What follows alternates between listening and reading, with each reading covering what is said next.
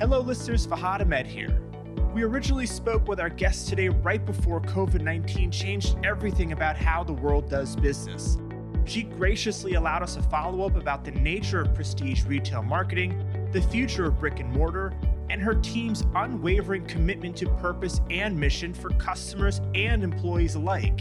And intriguingly, she talks about the importance of having a creative in the C-suite. Vasiliki Petro is Executive Vice President and Group CEO at Unilever Prestige. She is also importantly a Columbia Business School graduate in the class of 1993. Here's Vasiliki. Vasiliki Petro, thank you so much for doing this again. Thank you so much. So look forward to this. I know COVID happened in between the time we last talked, but it's exciting at least to reconnect together. So much has changed in the world since we last spoke in November of 2019.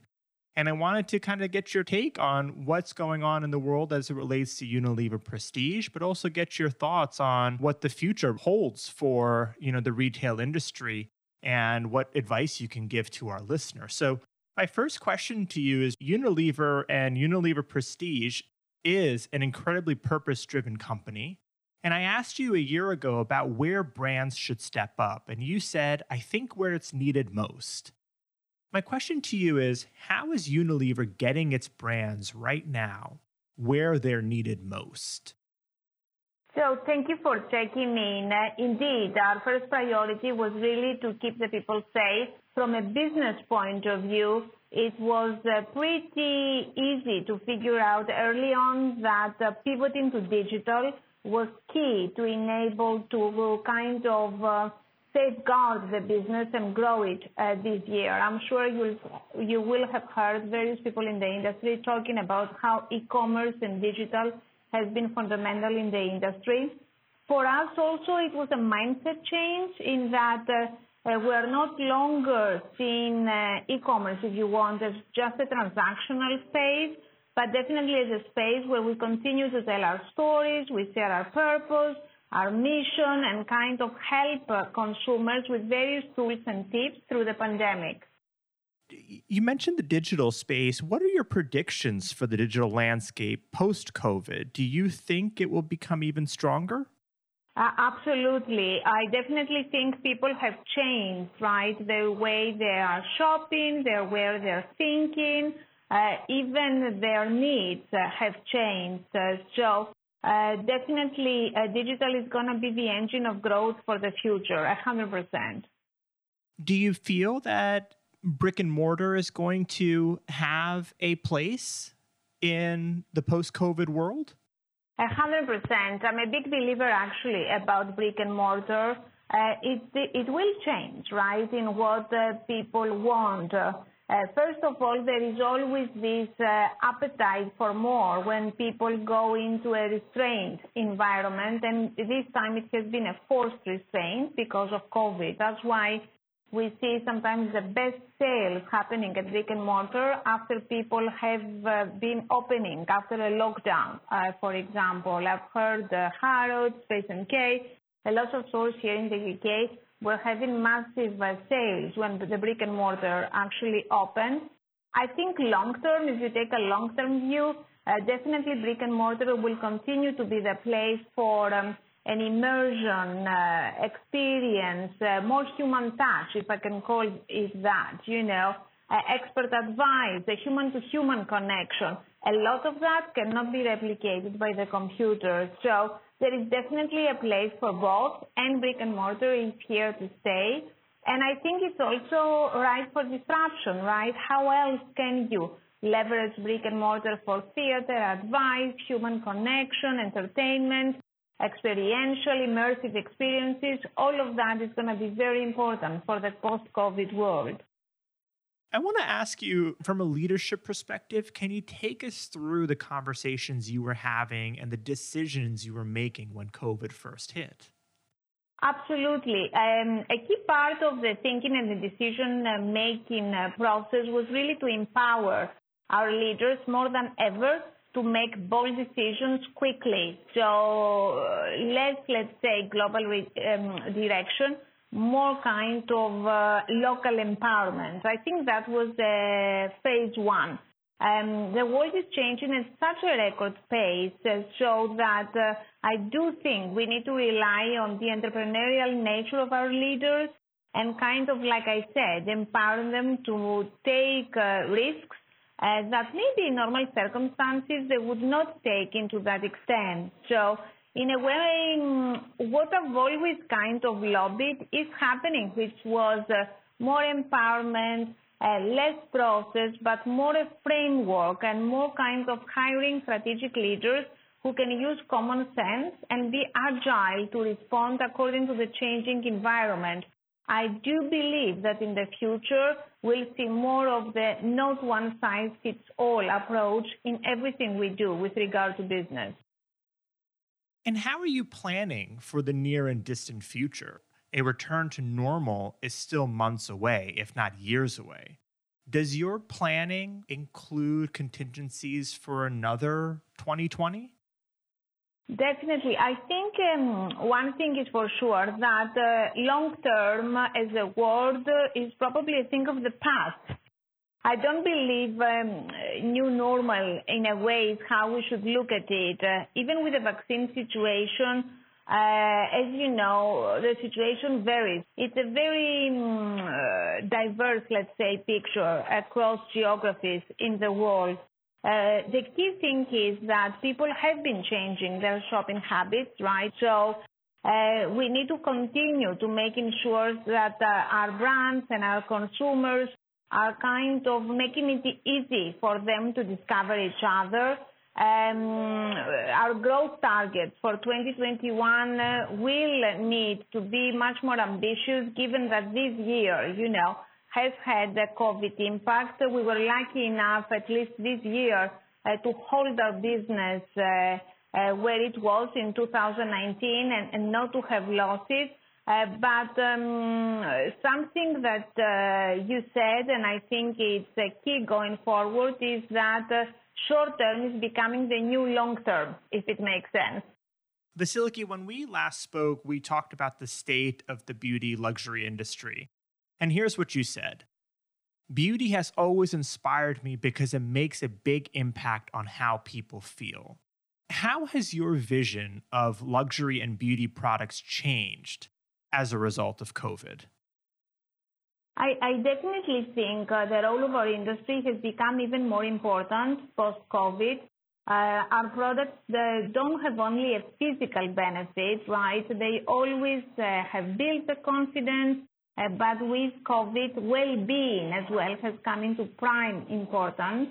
Our products make people feel better, lifted, and really balanced, mind and body. Wellness has been, as you know, at the forefront of the post-COVID kind of traumatic experiences that people have gone through. So for the first time, I think we're seeing this new space where beauty, health, wellness, they all converge. And in my opinion, this will only grow stronger as well-being becomes really important and a huge, massive wave for the years ahead of us. How important was, making sure your employees at Unilever Prestige, how important was their wellness during the lockdown? It was very important. My team definitely, had to plan for wellness type of sessions. I know there were weekly, even daily sessions according to what was needed, and also that varied across the world. California this year was particularly hit, as you know, because there were a lot of natural disasters that happened during COVID as well. A lot of fires. People were stuck in their apartments because of COVID, but then also they couldn't even breathe because there was a lot of smoke and a lot of fire air, outside. So I definitely have seen a lot of trying situations, and keeping the spirit up, confidence, wellness, again, at the forefront of the business agenda was very important for us. There's been cooking lessons, there's been yoga lessons, there's been confidence sessions. We've done everything that was needed to keep the people's spirit up. And I'm one of those people that have lobbied as well internally with the company to have the minimum presence of people at the office so that people could get away. Sometimes, again, not one size fits all. If somebody is finding really hard at home, we must prepare the office, obviously, within all the safety protocols, etc., to be a place of a safety place and a wellness space for the people. And that's what we've done successfully, and obviously we'll continue to do until the office is finally open. I'm wondering what sort of consideration is being given at a leadership level to the reentry of employees back to life in person. Absolutely. There is a dedicated team from Unilever Corporate, but also within Prestige. We are looking at this very actively, partly because a lot of jobs to be done for us are done in the office. Say a lot of work with influencers, or we have R&D labs. Our e-commerce teams, content creators, etc., are very much in the office versus out of home. I don't think there's going to be 100% office or 100% home in the future. Definitely it's going to be a hybrid, of these two, which percentage will vary, again, according to location, the company, the culture it has, and also how we would shift a little bit the inside design, if you want, of the office to accommodate more kind of the new needs, post-COVID. Even more collaboration, more kind of leverage the office for what it's good at, right? The coffee conversations, the human touch kind of aspects of the office, and kind of keep the more transactional, if I can call it that, part of the work over Zoom in the future. So then people can, go and do the walks in nature, kind of keep the good things that we've learned during COVID, but obviously not lose the good things that we have pre-COVID in the office. One thing that Fahad is also very important for me is keeping the culture. This is a very big point, especially because the Prestige companies are very much companies of tribes, communities. Sometimes if you're not careful, it's very easy to lose that if you go Zoom 100% for a long period of time. And that's why I'm very keen that we kind of revive the culture, do whatever it takes to keep our advocacy, our spirit, and our fire, intact post-COVID. I wonder, has the way that Unilever Prestige is creating content been a way that you have kept employees connected to the culture and to the purpose-driven mission of the organization? Absolutely, because you see, purpose and mission, it's our long-term compass, right? This is what keeps us always centered.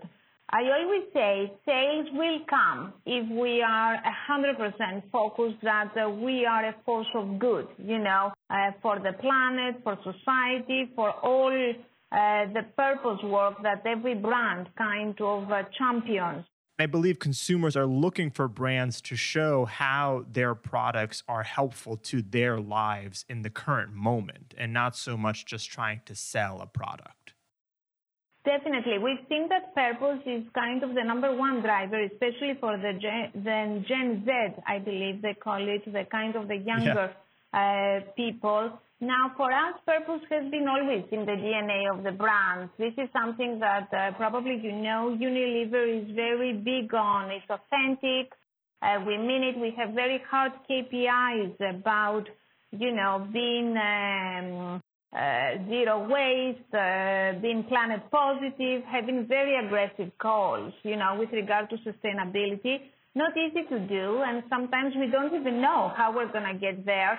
But we definitely believe that moon shooting, if I can use this term, is the way to go. And I've seen that work in the past. We were talking aggressive sustainability goals 3 years ago. Even the suppliers would not have the solutions But because we moved the industry towards this objective, now suppliers are coming with the solutions because they kind of saw as well that this is a demand, this is where it's going. Unless they have solutions, they will go out of business. So sometimes I think moonshooting is the right way to push the business and the world to a better place than the one we're currently living in.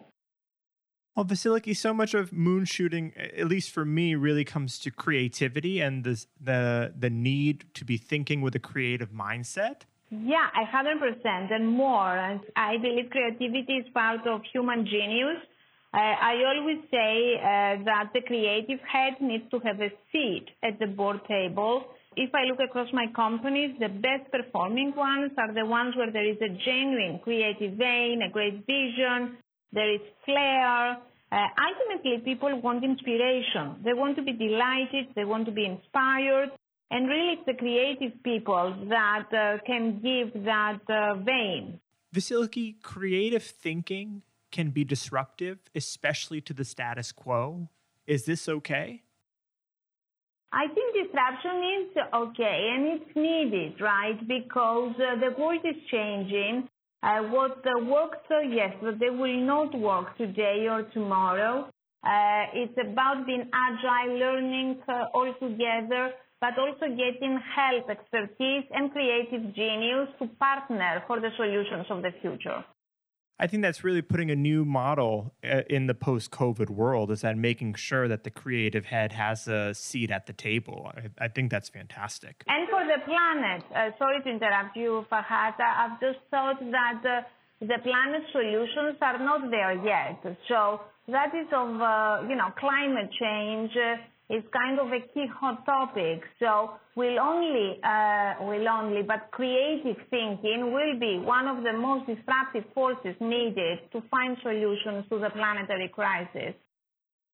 And so much of creativity is expressed through marketing, Vasiliki. And I'm wondering, what role do brands play in championing and showing, their commitment to social causes, such as racial inequality, diversity, climate action?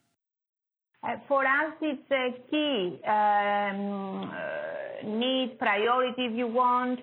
Every brand has their own purpose and kind of champion that cause.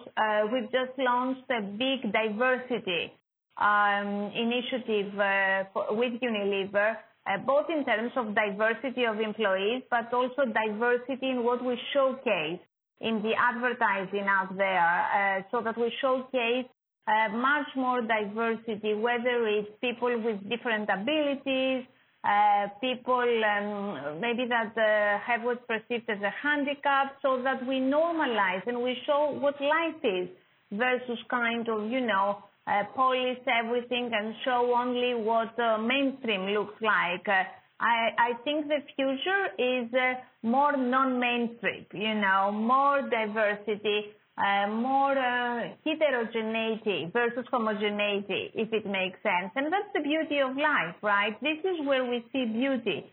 Vasiliki, thank you so much for your time again. I'm so glad that we were able to catch up. Thank you, Farhad. Thank you. That's our episode. Many thanks to Vasiliki Petro, class of 1993, for her time. Are you a CBS alum involved in mission-driven marketing? We'd love to hear from you about your experiences. You can email us at bizcast@gsb.columbia.edu or find us on Instagram and Twitter, where we are @Columbia_biz. Subscribe to BizCast wherever you get your podcasts. Until next time.